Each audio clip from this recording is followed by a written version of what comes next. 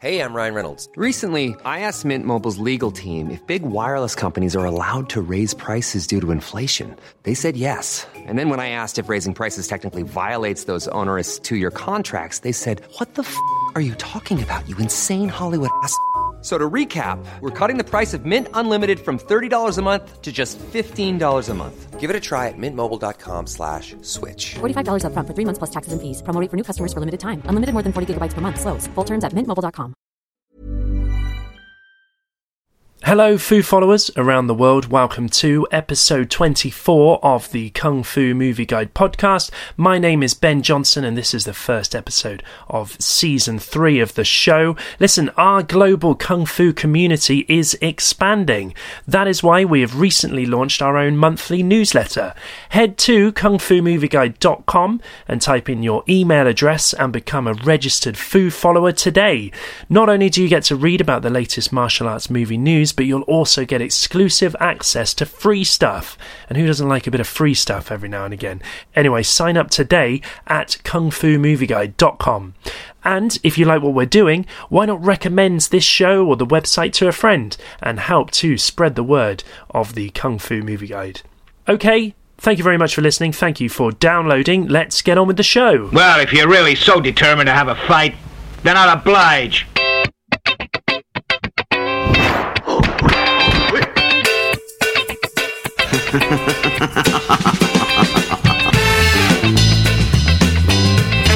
Hello, Foo followers around the world, wherever you are, wherever you're based, wherever you're listening to this.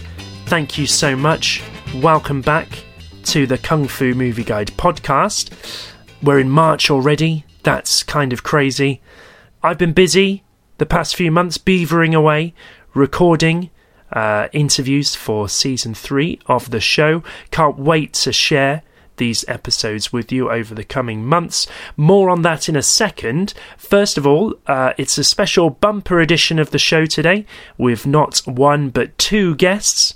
In a moment, we're going to hear from Bruce Leroy himself, the star of the cult 1985 film The Last Dragon.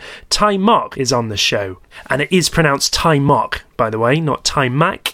Tai Mok Guariello is his full name. I called Tai Mok in New York back in January to discuss quite a few things, his life and career, but also his latest martial arts movie project, which is called Master. This looks pretty cool. There's an Indiegogo page out there with some test footage and more backgrounds on the project. And I'm also going to put those video links, which are also on YouTube. I'm going to make those links available on this episode's page on our website. Master is very much inspired by the old school kung fu movies that Tai Mok was watching growing up. So we talk quite a bit about that, but of course we also talk about his wonderful acting debut at the young age of 19 in Berry Gordy's classic The Last Dragon. It's an inspired mix of comedy and kung fu and Motown music. If you've not seen The Last Dragon, then you really should. It's an absolute treat, and it still holds up today. I saw it again quite recently, and it's just still it's such a magical movie. Tai Mok spends a lot of his time going around the world, meeting fans and attending screenings of The Last Dragon, doing live Q&As, that sort of thing. There's always packed out theatres wherever he goes, which is really wonderful to see, particularly because The Last Dragon wasn't a massive hit when it initially came out in the 1980s, but it seems that it now has finally found its audience after 30 years or so. So that is really good to see. So Tai Mok is on the show. That is coming up in a bit. But before that, I also have a quick conversation with the actor and budding filmmaker Daniel Liu. Daniel is based in Hollywood. He dropped me an email and said that he had just released a kung fu movie and he wanted to come on the show to talk about it.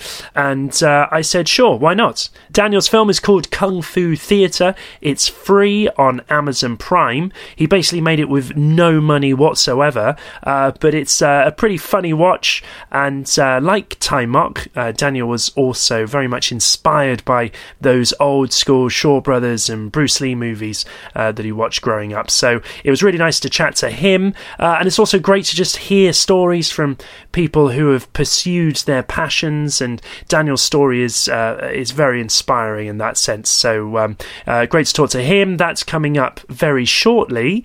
I wanted to mention that if you are a fan of the Kung Fu Movie Guide podcast, it would be awesome if you guys could visit our iTunes page, give us a star rating or write a little review. This really helps to boost the show in the Apple Podcast ratings and hopefully attract even more listeners as well. So if you could pop along and do that, that would be awesome. We are, of course, available across plenty of other podcast providers, including SoundCloud. And I just wanted to quickly draw your attention to our SoundCloud page because that's where I've been dropping a few exclusive clips from the show over the past few months. I'm not sure whether this will be a regular thing or not, but for the time being at least, there's some podcast-related stuff over there which won't fall into your normal feed. So if you wanted to go along to the SoundCloud page and check out those bits and bobs, then go ahead and do that.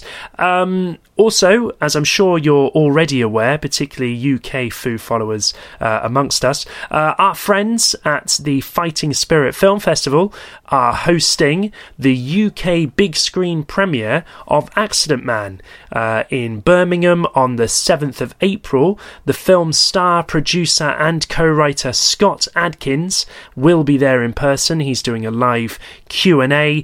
I'm going to be there too, so if you are going to the event, do pop over and say hello. Tickets are available right now from fightingspiritfilmfestival.com. So it's great to be back with you guys. The last show that we did, episode 23, was our 2017 end-of-year roundup show with the writer Mike Fury. If you haven't heard that show, it was great fun. Please do go back and check that one out if you haven't already. We've got another 10 episodes lined up for you in this season, which will be dropping every couple of weeks or so as we make our way through 2018. I do love to hear from you guys regarding the show, so please do get in touch with me if you have any questions or feedback, and I always do try and respond when I can. So we're on Twitter, Facebook and Instagram. The email address is hello@kungfumovieguide.com. Okay, without any further ado, let's get on with the show. Lots to cram into today's show. Let's go over to my conversation now with Daniel Liu. Daniel's movie is called Kung Fu Theatre. It lasts precisely 53 minutes. It has no budget whatsoever, but he made it anyway, and you've got to admire that. And because Daniel and Tai Mok are such huge fans of Shaw Brothers and old school Kung Fu movies, it seems only appropriate that I start my conversation with Daniel with this lovely piece of music. So here we go. Here's my conversation with Daniel Liu.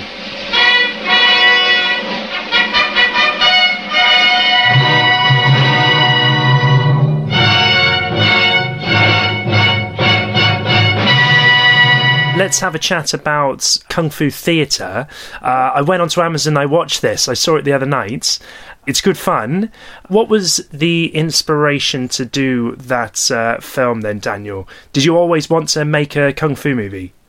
Yeah, so growing up, I grew up in the 80s. I'm kind of dating myself right now, but that's okay. It's public information. That's fine. I'm an 80s guy as well, so don't worry. Okay, yeah.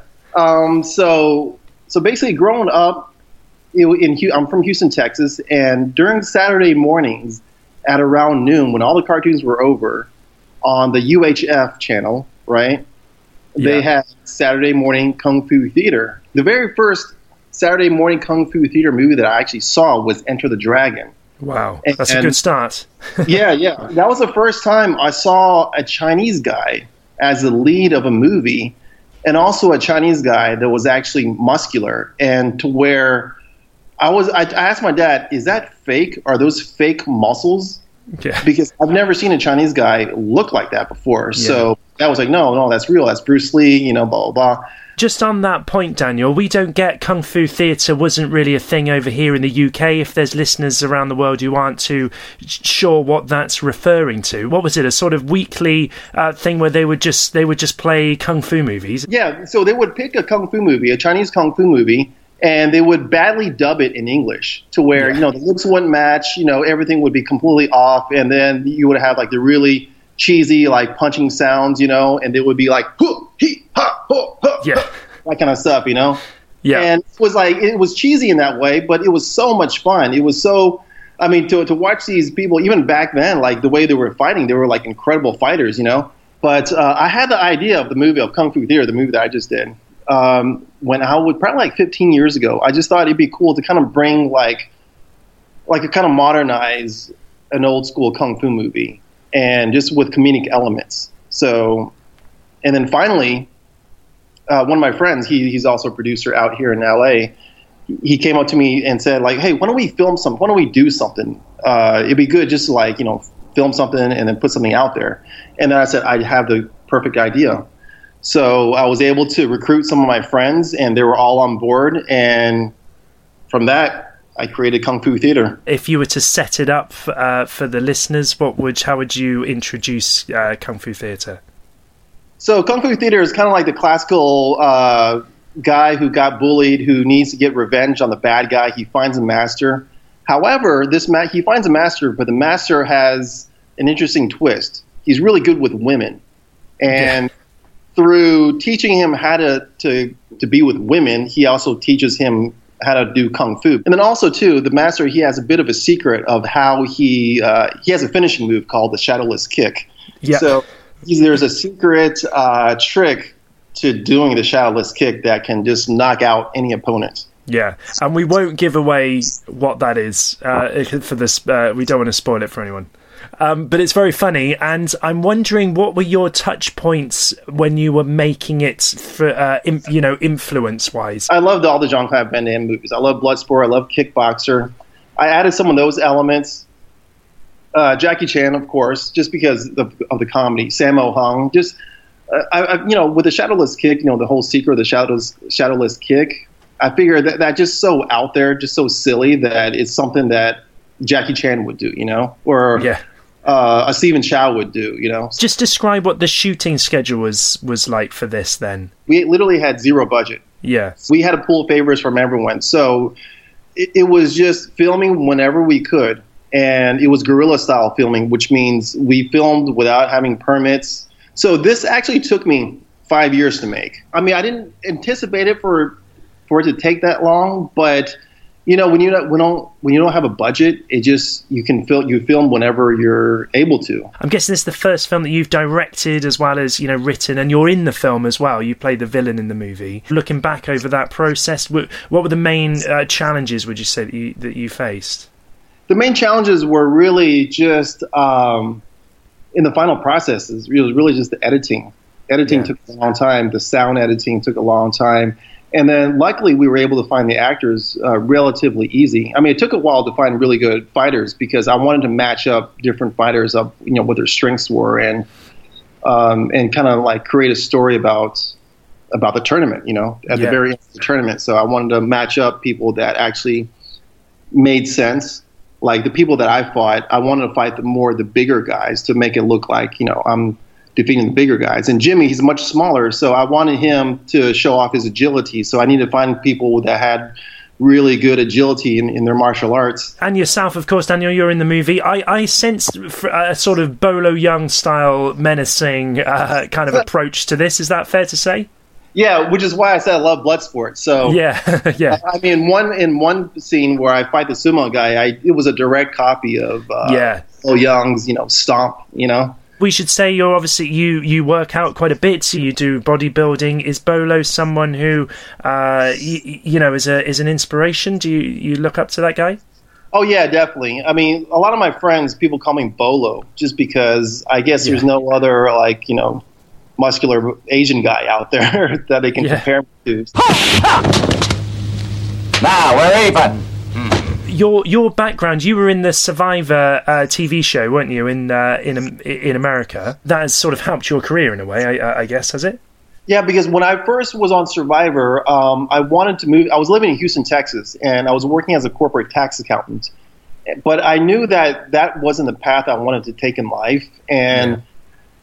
But it was really hard to just leave a good job. I mean, I have a degree in finance, so it was really hard to just up and leave and say, oh, you know what, I'm going to give this all up. I'm just going to do acting. So I needed a reason why, a good reason, you know. And so Survivor was my favorite show at the time. And so I applied, and I said to myself, if I apply, it means I beat out so many people. At the time, 60,000 people applied to be on the show.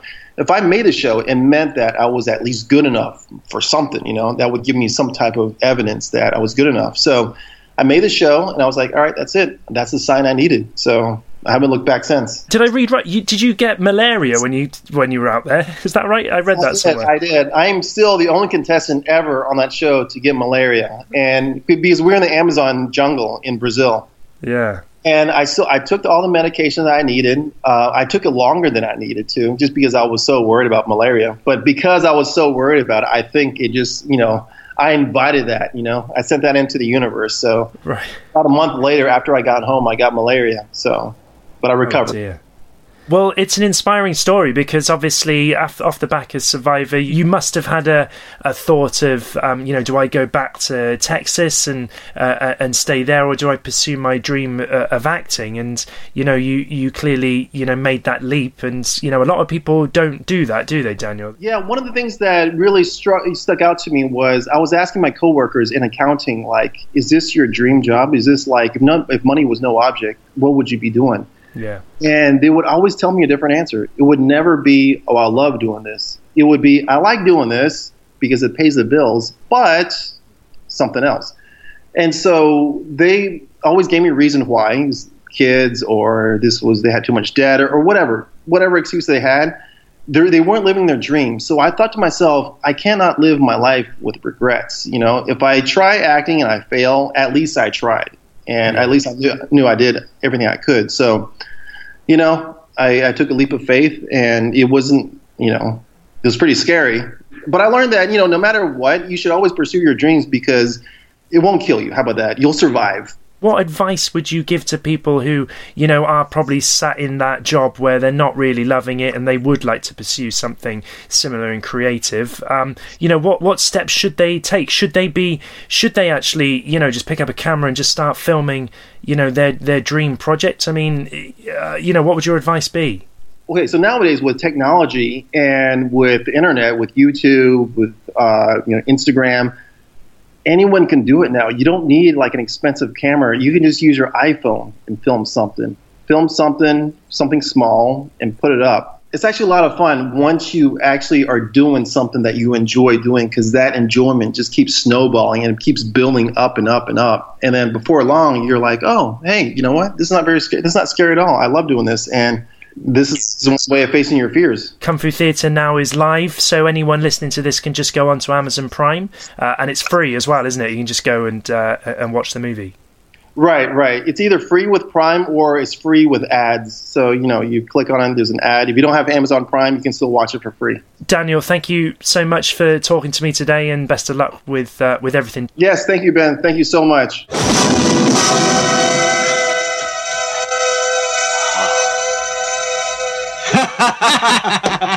Hey, you're a pretty good fighter. You didn't do too badly yourself. Daniel Liu there. Great to talk to him. His film is called Kung Fu Theatre. It is available right now on Amazon Prime for free. I'll put a link to it as well on the website. Daniel is also on Instagram. You can follow him at Daniel Liu Official. Okay, Ty Mok. What an absolute treat it was to spend a bit of time talking to him. Bruce Leroy himself. He has the power of the glow. Obviously, if you've seen The Last Dragon, you'll understand what I'm talking about there.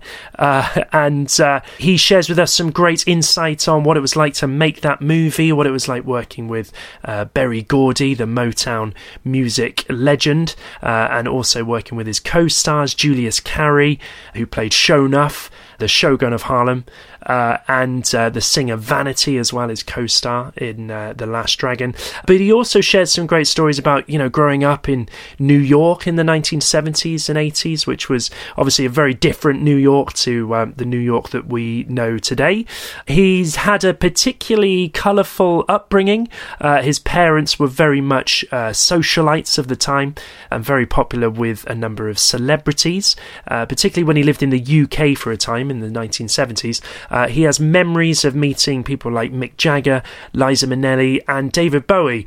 Actually, if you are a Bowie fan in particular, there's a very nice Bowie anecdote in this episode of the show, so stay tuned for that.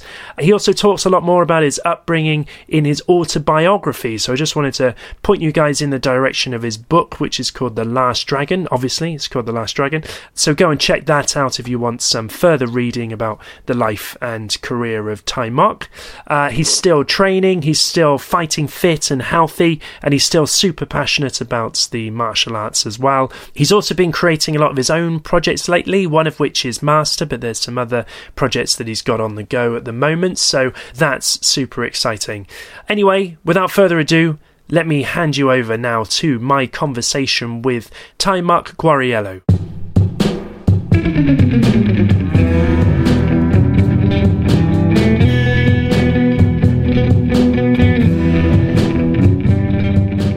I grew up in I spent time in Europe when I was a kid, and I lived in London. So, yeah. You know London quite well. Then, have you been back since? Only once, and not for very long. But there's a gentleman doing a Last Dragon screening in Switzerland for the 18th time. Yeah, right. And he was talking to me about enrolling other people in Europe to have screenings out there so people can meet me, because I've never done anything except for one time in Berlin last year. You must be surprised at sort of the reactions, I guess, it's when you're going around, just particularly other countries as well, to see the reaction of that movie. That must be quite a humbling experience, is it? Yeah. I mean, I'm used to it now. Yeah. But it's always kind of it's always fun, and it's always surreal. Because it's people love the movie so much, and then a lot of new people, it's interesting. Yeah. Okay, well, we'll talk a little bit more about Last Dragon, I guess, in a little bit, but I'm excited about Master. Am I right in thinking this is kind of a sequel to The Last Dragon? Well, I wouldn't call it that, because Sure. It's a completely different era. I mean, the character is like a grown-up version of Bruce Leroy from The Last Dragon. However, it was inspired by the films that I grew up with, the Shaw Brothers films and Bruce Lee, and all those amazing movies that I grew up with. It's almost like the musicals of the 1950s and stuff in Hollywood. Yeah. They just vanished in a way, and I see that at least in America, this genre has died, Yeah, I guess what sort of died is that approach and that style of filmmaking as well, because they don't really film kung fu fight scenes like that anymore. No, I mean, the Asian, look at Ip Man with Donnie Yen. Yeah, he does it, but it's kind of, basically there are period pieces where the choreography is a big part of the whole entertainment value of the film. Yeah. And that I don't see it in America. I see Game of Thrones, which I enjoy. Yeah.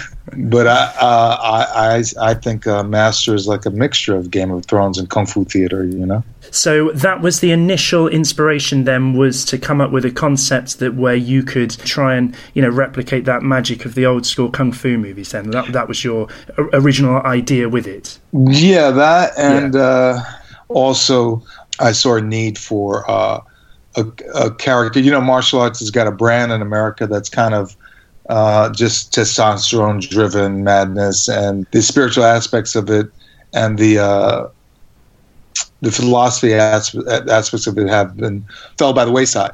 So it was also looking to bring that back, because that was part of the whole Shaw Brothers thing too, you know. How are you finding this process, this sort of crowdfunding? I know you've got an Indiegogo page set up there. There's lots of things that people can win if they invest lots of money and giveaways and that kind of thing. Are you enjoying that? It's a different ball game, isn't it? I guess. Yeah, well, me and IW Group, this is our first time at an Indiegogo, and what oddly enough, it was kind of a experience and an experimental.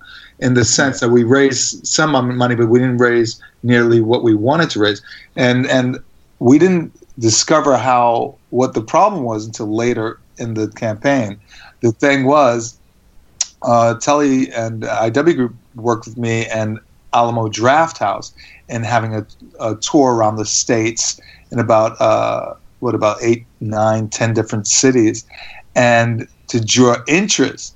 And what we found is that fans, when they came and hung out with me and had taken pictures, they got so fulfilled that they weren't going to the page as much to buy things and to experience, because they already had spent so much time with me. The Q&A and everything.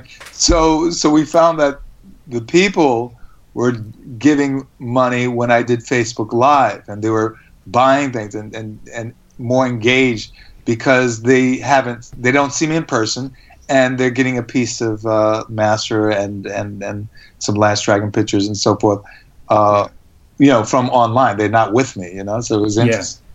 And I guess it's easy then, once they're online, to just everything's set up now. If they want to just put over a few dollars just to the process, it's dead easy to do that, isn't it? Yeah, exactly. That's what we noticed is the thing, is like the Facebook Live really was the key.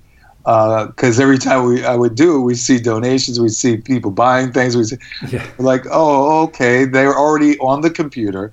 They're not in a movie theater hanging out with me, However, at the same time, it is good that I get out and be with fans, and so they can see what I'm up to and meet me in person. So it's not like I still want to do more screenings. I want to make more appearances because they're great, And I have a really great time with people doing it.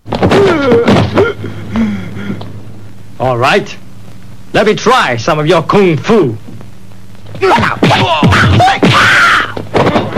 There's a few people really fired up to get a Last Dragon 2 together, and so now I've got these different projects, and they're all getting attention, and it's a good thing. With regards to doing a sequel to The Last Dragon, is there some rights issues with that or anything?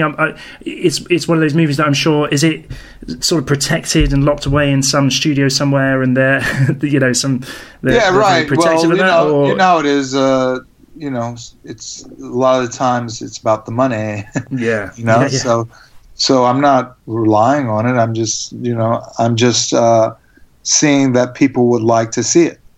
A lot of people. So I'm making the attempt, my best attempt, to come up with something that's going to be, better than good and extraordinary, and a lot, and that would be beneficial for Sony as well. I left Hollywood quite a while ago.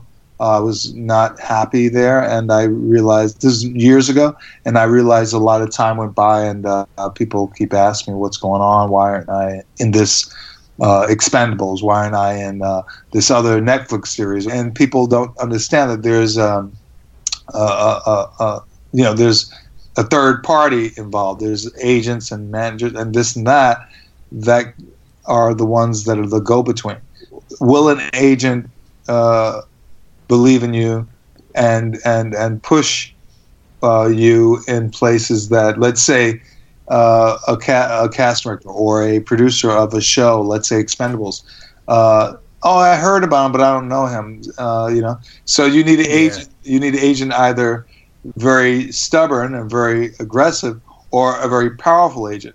But how do you get that agent? How do you create that relationship? So it's a lot of work, You're auditioning still for stuff I haven't as well, auditioned in years. I haven't auditioned in years. I've been creating my own things, Yeah. In America, I don't know about Europe, but they tend to treat actors badly, look at the thing that happened with Harvey Weinstein. You know what I mean? Yeah. You know, and that's pretty pervasive. You know, so sometimes you'll go to an audition and they'll treat you a certain way. So that a lot of times that happens because you're not set up properly by the agent or let's say a manager. So those experiences aren't always fun or they're not always productive. You say something in your book, Ty, that I thought was interesting, where you say something along the lines of like the roles that are given particularly to black actors. If you don't want to play the gangster or you don't want to play the funny man, then there's not much. I think you were referring back in the sort of 80s and 90s, I guess, the roles that you were being given then. Oh yeah. Do you think? But have we not progressed since then? Do you not think? Yeah, sure. I mean, all this the Oscars, but I think it's there's two sides of the sword. I think I'll watch let's say the whole thing with Oscars. They'll put let's now put more black films in Oscars. They don't care if it's a good film. Let's just show black folks that we want to have them, or you see a really contrived relationship between a white person or a black person, or it's so plastic and so inauthentic, So that's why I've been focusing on my own things, and I haven't lost hope in entertainment, but I have some doubts that Hollywood really has the sense of or the vision of what to put out. I mean, one of the things about Europe and spending time there when I was younger, there was a level of sophistication around culture and race that I don't see here. I mean, look who we have for president. You know what I mean? So maybe we're years behind. I don't know. I just feel that there's some intelligence lacking with regard to race and how to approach it, and they're coming from fears rather than a vision. What can be done about it, though? Do you think people have to create intelligent projects? If you have a relationship with different races, have fun with it, and make it something authentic. Like if you have a white friend or a black friend, an Asian friend, a Latino friend, it's not about the race 99% of the time. Yeah. 99% of the time, you're not saying, "Oh, that's my black friend," or "That's my white friend," Yeah. No, but when you go to movies, it seems like they have to always point at the fact that someone's black, white, or this or that. There's a label for everything. Oh, this guy's gay. This guy's black. I'm like, okay, I kind of know that already. I mean, by the color of his skin, that was the brilliance of The Last Dragon, is that they had fun with it, Absolutely. And they pointed at Asian guys learning black music and really enjoying it. So it was like an honoring of the black music, and black actors were honoring Asian culture. A martial arts champion in search of the glow. Master, I need more time. I am no longer your master. A rock and roll star on the rise. I know what it's like to lose precious things. A madman. Shogun of Harlem. A maniac. You're gonna put my video on your show, aren't you? The answer is no. And the glamour, the power, and the sound of Motown. I don't want you to kill anybody. Are you out of your mind? The Leroy Green I'm looking for is a little punk who thinks he's a kung fu master. I am no master. You sure look like a master to me. This is Berry Gordy's The Last Dragon.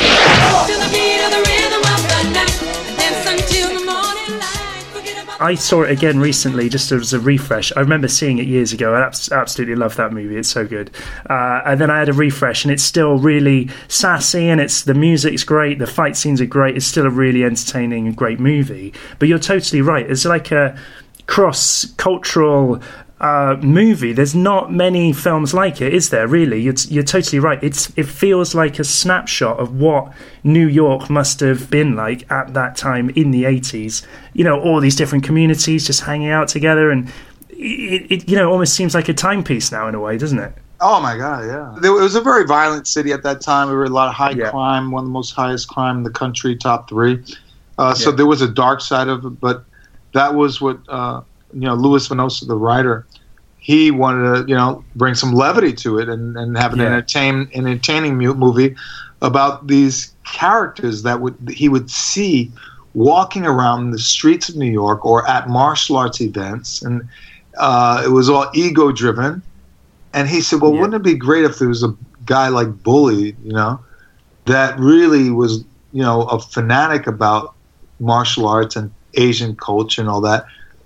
And he was the one that would really get the power of martial arts and get the girl at the end, Yeah. And he would be the hero, Yeah.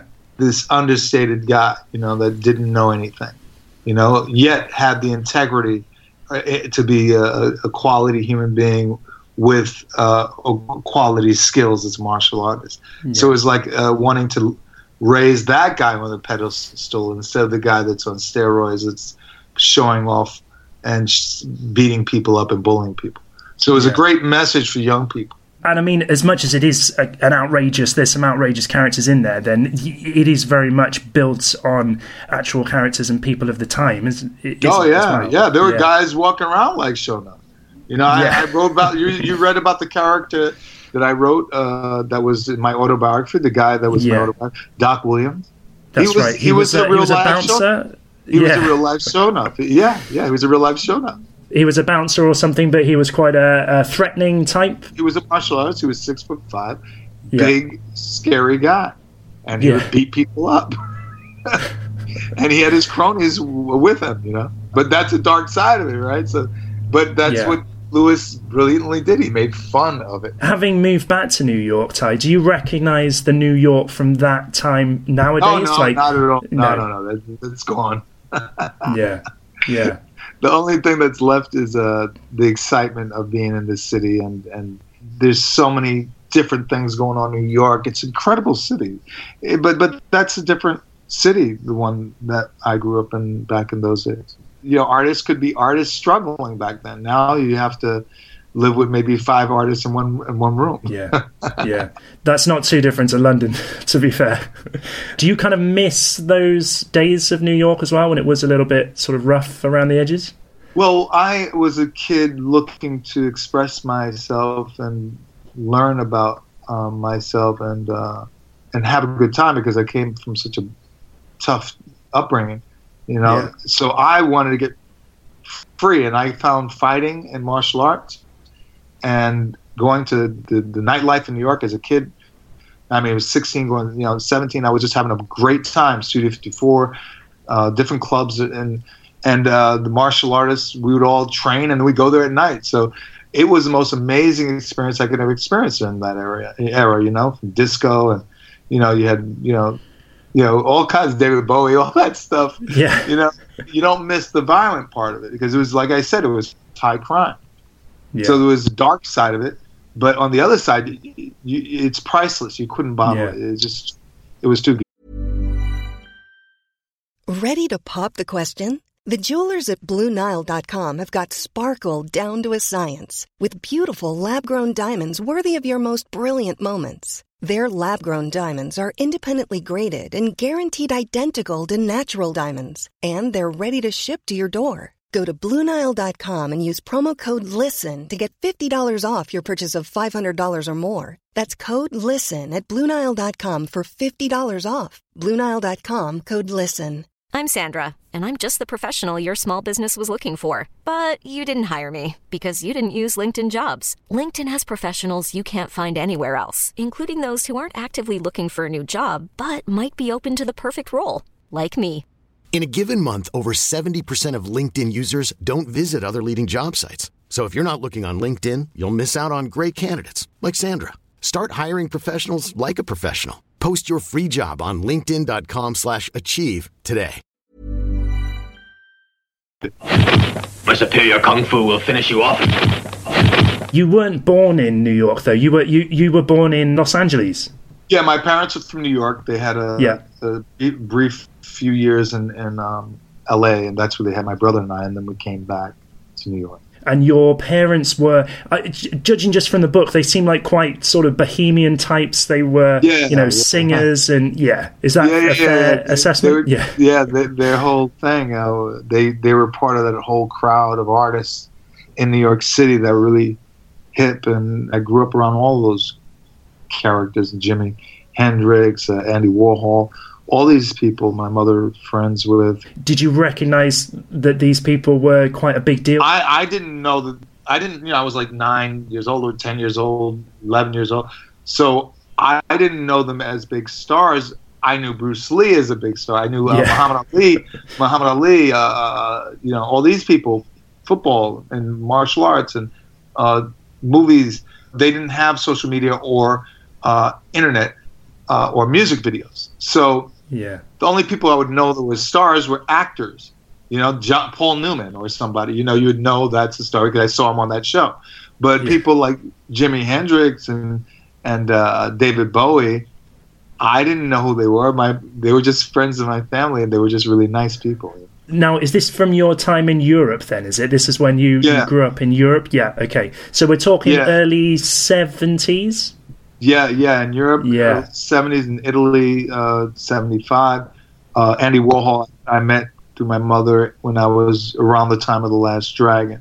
There's a great story about. I love David Bowie, so any David Bowie story is great for me. But what's that story where you were living in London? Your mum was running a restaurant here in London. Yeah. And was Bowie coming in there to it was quite a famous restaurant. Yeah. My uncle. Well, he wasn't biologically my uncle, but he was raising me, and he was with us all the time. My mother introduced him to David Bowie, and he ended up being a backup singer for David Bowie. Wow. So what happened was, obviously getting beat or something like that, or by my parents or mother or whoever for being bad little kids or running around the streets of London doing crazy things. There were some problems at home. So my brother ran away because I would hang out with David Bowie's son when we were kids. Zoe Bowie and Angie Bowie was hanging out with my mother, and it was all like friends and family. So my brother ran away from home, and they found him at David Bowie's house. David called my mother. As you do. Yeah. But he was very polite though, wasn't he? Oh, he was a sweetheart. He was great. Yeah. I as a kid, you never forget people like that. Of course, in and out of drugs, all of them, including my parents. You would have been too young to really have understood all of that. Yeah, exactly. Because it's like marijuana was around a lot, but we didn't see. Obviously they weren't stupid. They didn't have, LSD hanging around kids. So we didn't know if somebody was tripping on something because everybody acted weird anyway. They were all artists. They were all artists, and they were all freaky and funny and alive. They were alive though. But your parents weren't doing the drug side of things as well, though, were they? They weren't sort of mingling those. Oh, they were. Okay. They all did. It's 19. It's the 70s. Isn't it? This is the heyday of it. They didn't know how bad it was till later. I'm fascinated by that time in London as well. In the early 70s, it's still coming out of that swinging 60s there was a real, culture boom going on, particularly here in London. You were obviously quite young then, but you were quite into sports. You were starting to get into I was into football, soccer and that kind of thing. Yeah. Did you have a football team that you followed? I went to Chelsea, and my brother played at Pimlico, and I went to Parkwood Primary School. Oh, wow. And Pimlico, and of course, we were part of every team, of course. Yeah. We were good. We were good at soccer. Football was everything. We loved it. So you'd look back at London as a sort of fond memories? Oh, yeah, of course. It was every part of Europe was amazing. Although I'm here in America and I love America, there'll never be Europe to me. We were in and out of London from when I was like 7 to 11 years old, and we were in and out. And then we were in Italy and Rome until I was like 14 years old. So, going to different schools and different countries. And The first day I got to Italy, I got in a fight with this kid because I had a big afro, and he was making fun, and I didn't speak Italian, and he was making fun of my hair. He's like, "Oh, guarda la capelli, ah!" You know, look at his hair, and I was like, I got in a big fight with him. My father's funny; he's Italian, and he goes, he found us, and because he heard I got in this fight, and he grabbed me by the neck, and another kid by the neck, and he pulled us together, and he looked at us. He said in Italian, he said, "You're going to be friends from now on. From now on, you're gonna..." There was no way I was going to be a friend with this kid. No. He was pulling my afro. It was the worst fight ever. But the culture coming back to the States was tough because I used to talk like you, mate. I had a British accent. Oh, no, really? I had a Cockney accent. And yeah, so I got a lot of fights coming back to New York because they were making fun of my accent. Yeah, it was terrible. Hey! You really should be ashamed. You call that a punch? Did you pick up the martial arts by that stage, or did that come later? Really young. I was doing it when I was really young, and then there was a hiatus when I was in Europe, and then I started again. But I started when I was 6 with my father's best friend. That was Aikido? Was that Aikido? That was karate. Karate. Yeah, karate, yeah. And when I was very little, and then Aikido when I was 13, and then I wanted something that was more like Bruce Lee because I saw him kicking a lot, and I started doing Taekwondo for a long time. Yeah. Do you remember the first thing that you saw martial arts related where you were like, yes, that's going to be my thing? Can you remember? Well, yeah, I mean, I was in Europe, and they didn't, at that time, the commercials, they didn't show violent parts of fights. Yeah. So it was weird. Like I saw, Bruce Lee, and that was it. I was like mesmerized. You know, this would have been just on on the TV. Yeah. So I was like, "Who the hell is that?" I was like, "What the hell?" I'd never seen anybody like that. I went crazy. Yeah. But you would have been quite young. I mean, you wouldn't have been able to see his movies at that stage. Right. I was like 11 or 12, and they didn't let you see. I guess they were R-rated. I don't know. I guess so back then. Yeah. Because the content of the violence or something. Yeah. Now it's like a video game. Yeah. It always surprises me that some of those old movies that were X-rated, you watch them now and it's like it's mad, and then you see like John Wick and that gets like 15-year-olds can see that. It's crazy. But yeah, so that was the moment you saw Bruce Lee. That was the big bang moment for you then, was it? And it was like, this is what I want to be doing. Yeah, and then when I was in New York at 14, 15, 16, I was always going to these kung fu movies on 42nd Street. That was part of it too. Sonny Chiba, I have to mention Sonny Chiba too. Sonny Chiba, yes, of course, the Street Fighter. That's fantastic. I mean, so just describe, because obviously, as we were saying earlier, the New York of today is very it's very different to the old 42nd Street and those old sort of grindhouse cinemas, I guess. But could you just paint a picture of what you would have been a teenager going along and watching? These old kung fu movies in, what was the environment like? Oh, okay. Into these things? It's funny because when I was in Berlin, I wasn't there. I would see some theaters. I saw something. It reminded me a little bit of, not that it was violent. It wasn't. It's not violent in Berlin, but just it's not. It's something about it reminded me of New York back in the day. Really. But it's got an edge to it, hasn't it? Berlin's got an edge to it still. I'd say. Also the artists. There's a lot of artists there. So yeah. I don't see that in Manhattan much anymore, at all. But back in the day, so I would come home from school, and I would just put my stuff away, maybe do some homework, and then, but maybe not, probably not. Yeah. I'd get on the train, and you'd have a token back then. You get a token. You get on this clunky train, clack-a-dack, clack-a-dack, clack-a-dack. Yeah.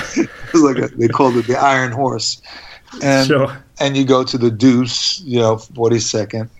When you get out, you stick your chest out a little bit, like, don't F with me, because there was a bunch of junkies and con artists and rapists and muggers and everything else just surrounding the center. On that block. That was the worst block.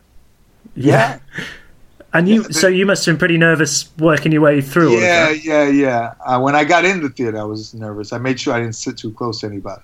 Porn movies and martial arts movies, that's the only thing that played there, really. Some Westerns sometimes. It was cheap. It was like $2. It was like $2 or $3. And you'd watch like 3 movies. Would there be like drug deals going on in there as well then? And just like, selling weed, or you'd smell the weed when you walk in. Yeah. But the culture was guys from different neighborhoods. We all, the one thing that was consistent was everybody loved these movies, these martial arts movies. So even though you didn't want to talk to anybody on a personal level in the theater, when people would say something funny, everybody would laugh, So there's a culture there that was hilarious. Yeah, it sounds like there was a genuine sort of unique community thing going on there, just with those screenings and that love and appreciation of those old kung fu movies. That must have, that's hard to replicate nowadays, isn't it? I guess what that must have felt like to have been in there at that time. Well, The Last Dragon was a cartoon version of it. They made it, they brought levity to it. But just imagine that scene where I was in the theater being more real violent. It's not fun. It wasn't funny. But there was, but at the same time, there was a lot of funny things that happened. Yeah. Can you remember, so this would have been your first exposure to, I'm guessing, a lot of Shaw Brothers stuff, a lot of Bruce Lee movies? Master Killer, Gordon Liu, the Shaolin movies, 18 Bronze Men. Yeah. Oh my God. It went great films. I went crazy when I saw Shogun's Assassin, the samurai movie. Yeah, 1980 I think came out. Yeah, that's amazing. So, so you were going there to 42nd Street, you were watching all these movies, and you were training, and you were competing at this stage as well. Yeah, I would leave and go kickbox at nighttime. I would take a train for like 45 minutes in the freezing cold, and I would train all night in a freezing cold gym called City Star Kickboxing. They didn't have any kickboxing around. It wasn't common, so you'd have to find a place, and you go to the different kickboxing events, and you find out who you see who was a good fighter, and you say, "Who's your coach?" And you say, "Oh, it was City Star, Eddie Encarnacion. He's good." Yeah, so you go over there. And you were happy to just like go along to wherever and sort of pick up, because I guess there wasn't. It's not like nowadays where you just go on the internet, I guess, and you just type in Kung Fu School. This is there. Yeah. No, exactly. And everything was more traditional. You go to a karate studio, you're going to clean their floors at the end of the workout, and you're going to bow, and you're going to get your ass beat if you disrespect anybody. You were there for the self-defense purposes at this stage then, because as you were saying, it was quite violent in New York at that time. And, so everybody did martial arts because they didn't want to get their ass kicked. Yeah, that's what people did. Yeah, at least those type of martial arts.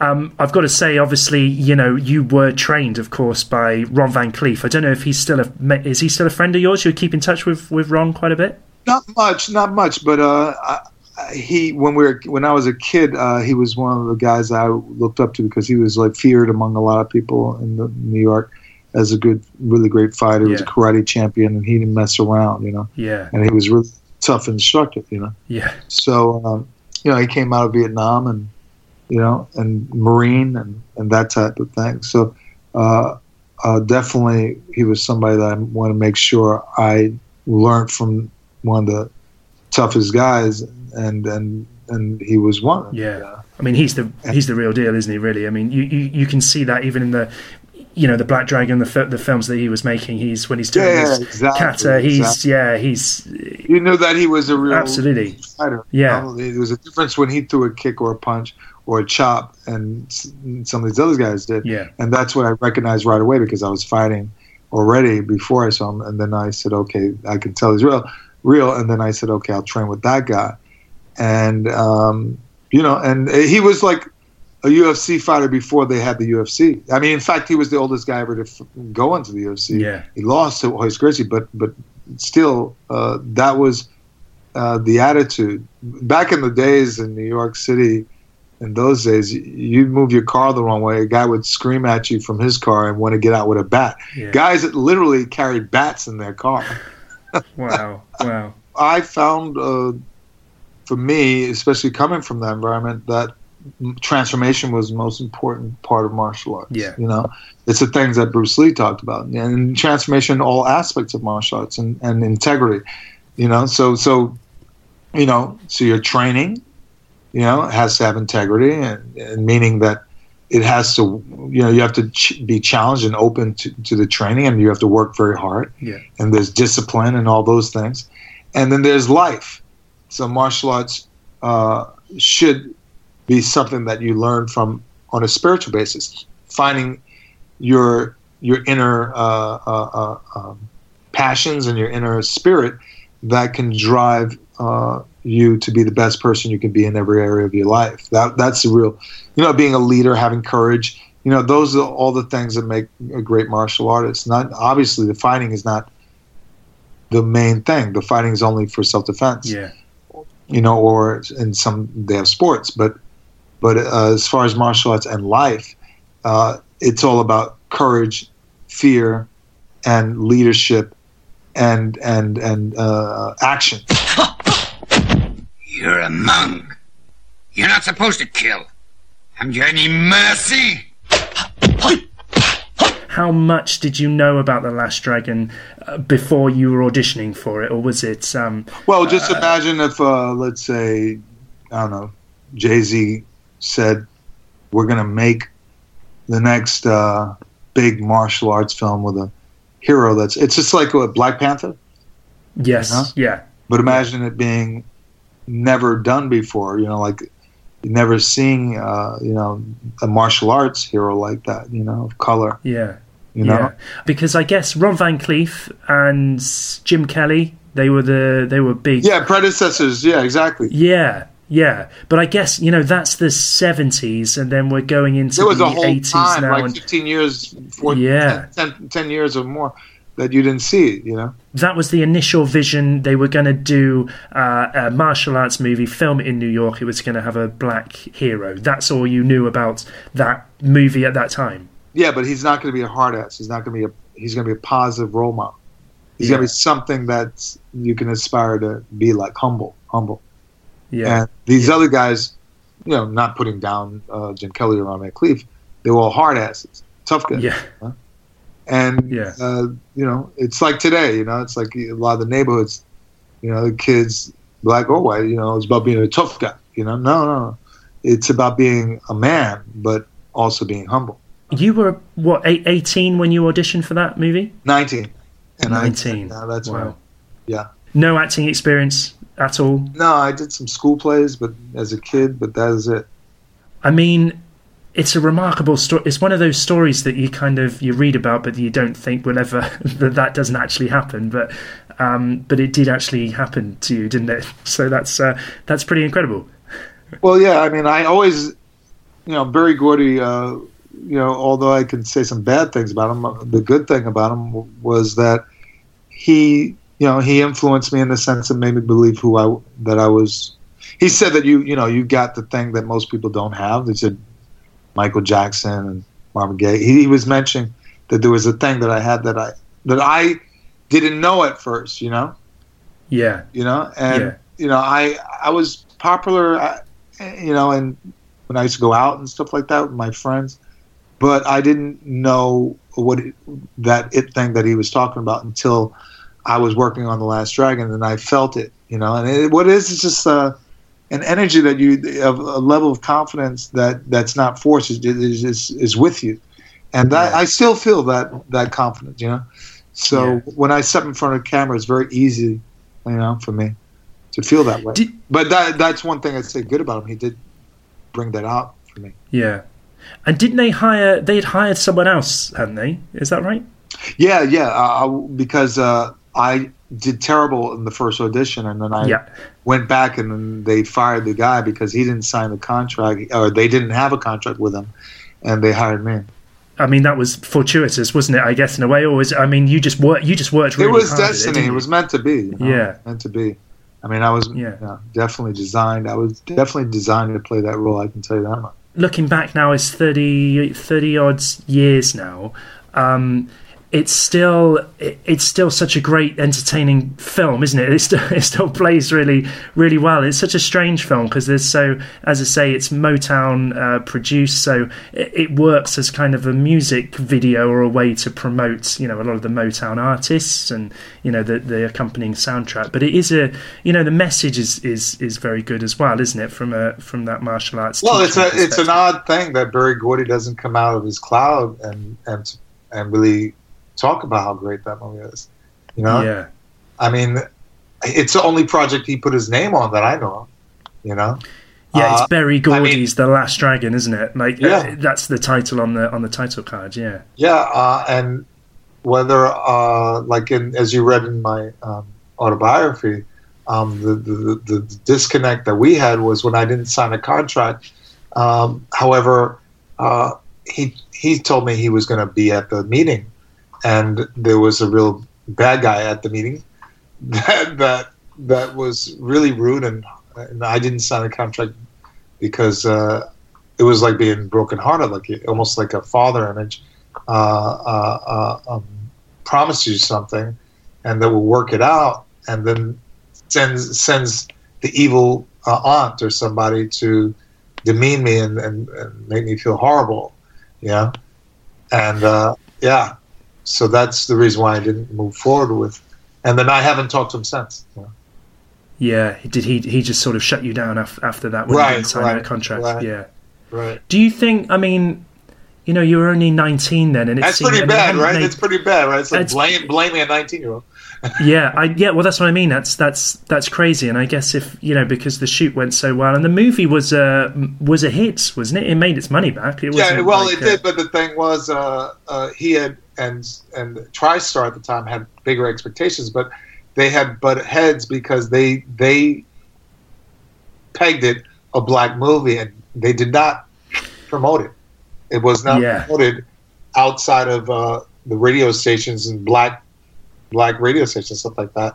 So although it went as high as number 2 in the country, it dropped right out of the rankings. But he was so right in that it wasn't.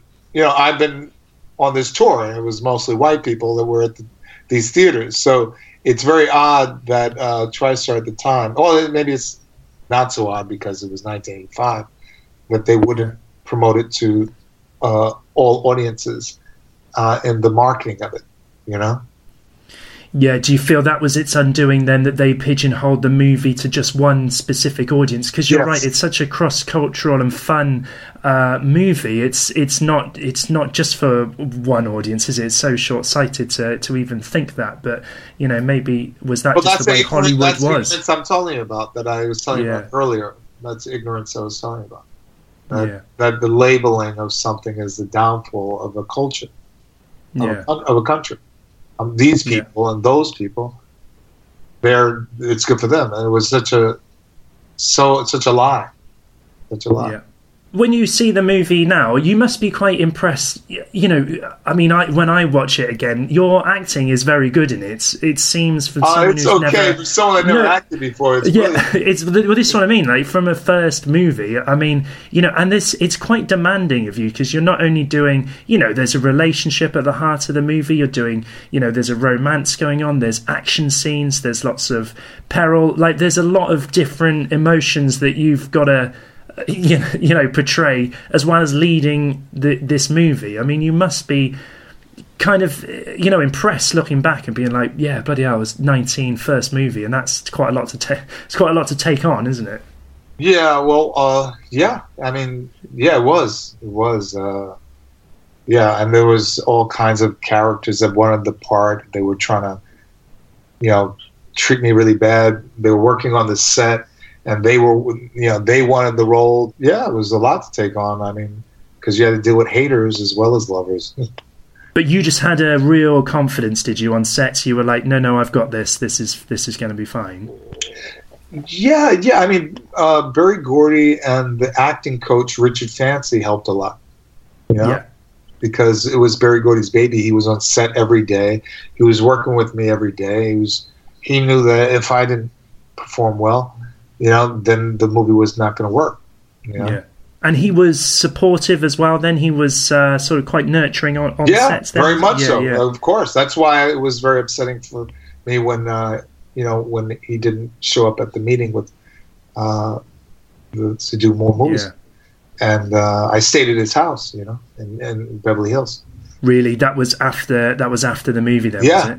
Yeah, I stayed at his house during the premiere of the movie. It was a huge premiere in L.A. at Century City with all these stars showed up and everything. Yeah.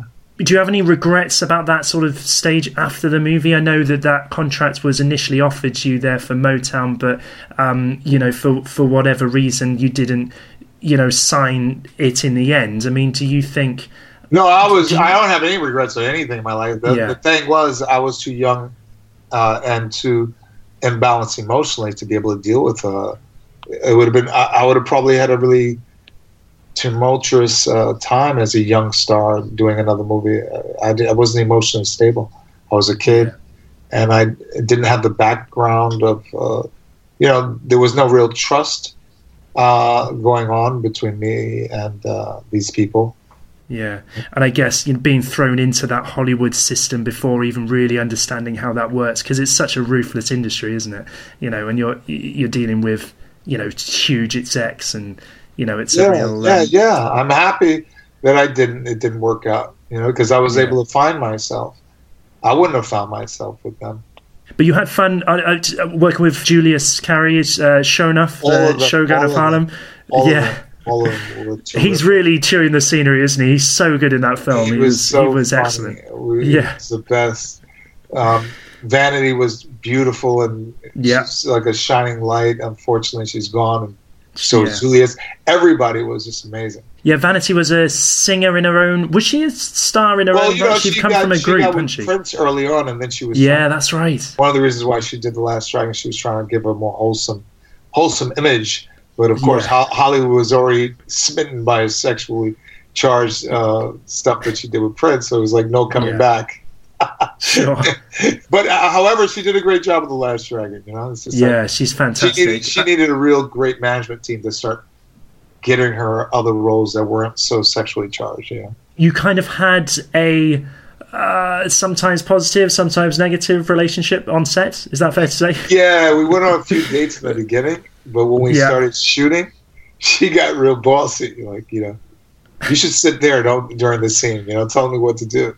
Really? And I was like, look, there's only one director of movies. Yeah. And Julius, obviously, he was a good he was a good laugh on set then, was he? Yeah, he would start fights with me, but he was afraid to fight for real. So he'd run away when I approached him. He was hilarious. But because I was laughing every time, he was very funny. Yeah. And he would stay in character all the time. Just sort of shouting around the set. Yeah, he'd have his cronies scare people. And he just took over the whole room when he was showing up in his costume. At these screenings that you go to, is everyone sort of shouting the lines back? And I can imagine "Kiss My Converse" and all this stuff is happening. Yeah, they go crazy. They love it. I mean, looking back now and seeing that instant, the adoration that that film has gathered over the years. Are you surprised in a way? Because do you feel that the film was undervalued at the time, and that very much so. Very much so. I mean, it was worse than undervalued. It was almost like they didn't want it to be seen. Yeah. It was. I don't know. It was strange, very strange. Yeah. I think maybe Berry Gordy had something to do with that. I mean, he hasn't, pushed this at all. I mean, I don't know. I have no idea. But the thing is, it's love now, so that's what's. And people are learning now. And we do live in a time of reboots and remakes and that kind of thing. I mean, do you think, so there could be a Last Dragon, something else just around the corner? I know you're working hard on. Talented people around me, that really want that to happen. So, all I can do is just keep training and keep having fun. That's the main thing, and get better and better, because. The circle can come around. It just, if it's in the stars, it'll happen. I'll do my very best. The sign outside says this here school is for instructions in the martial arts. So we thought we might get some lessons. Yeah, when we sign up? Show us some How many yen? I like to learn some kung fu. Come on, hot stuff. Come on, Leroy. Teach me something. I do not wish to fight you. Well, who do you wish to fight then? One of them? Or one of the ladies, maybe? Yeah, since you're too much of a sissy to fight me, maybe they're more your speed. Get him, girls. Maybe you can get a rise out of this limp wimp. Are you still doing the taekwondo, the kickboxing? Do you mix it up quite a bit? Well, I do a little of everything. I study with Brazilian Jiu-Jitsu with Marcelo Garcia. I do karate that I've been doing all my life, and boxing. My stepfather was a big boxing coach, so I mix it up, and then I add some of my own. I studied Shaolin with Sifu Xiaomin. I like all of it. I love it. Yeah. Is it easier or harder as you're getting older? Are you noticing any sort of changes in the body? Yeah, of course you feel different. Yeah. But like Bruce Lee, I'm a dragon. Yeah.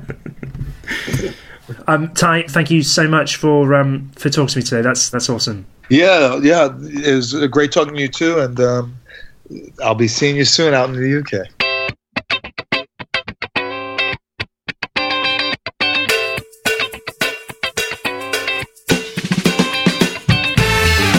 Ty Mike Guariello there. Great to talk to him. Great to chat about The Last Dragon. It is a really fun movie, and if that chat doesn't make you want to get out your copy of The Last Dragon and jump around the room, then I don't know what will. Or maybe that's just me. Anyway, there is a rather excellent Blu-ray edition of The Last Dragon which came out to commemorate the 30th anniversary of the film's release. That's a great version of the film. If you don't have that already, then make sure you get that in your collection. You can keep up to date with the latest developments from Ty Mok by following him on Instagram. His Instagram name is @IamTyMok. And he's on Twitter as well. And you can learn all about Master on the Indiegogo page, and also check out that test footage as well on YouTube. Also, we need to try and get Ty Mok over here to the UK to do a Last Dragon screening. I don't know how these things are organised or how you go about doing this, but Foo followers, if any of you out there do have the ways and means to put on events like this, it really would be awesome to see The Last Dragon on the big screen and also get Ty Mok over here in the UK to do a live Q&A. It would be an awesome event. So I'm just throwing that out there. I have no vested interest in that other than it would just be a wonderful thing to do and to see as well. So anyway, that's about it for this episode of the show. I would like to thank George Dennis for his ongoing technical support. I would also like to thank you, the listeners. Thank you so much for downloading and listening to this episode of the Kung Fu Movie Guide podcast. Remember, you can keep up to date with the latest martial arts movie news, reviews and analysis by heading over to kungfumovieguide.com and following us on Twitter, Instagram and Facebook. I will see you again in 2 weeks' time for another episode of the Kung Fu Movie Guide podcast. Thank you so much. Take care. Bye for now.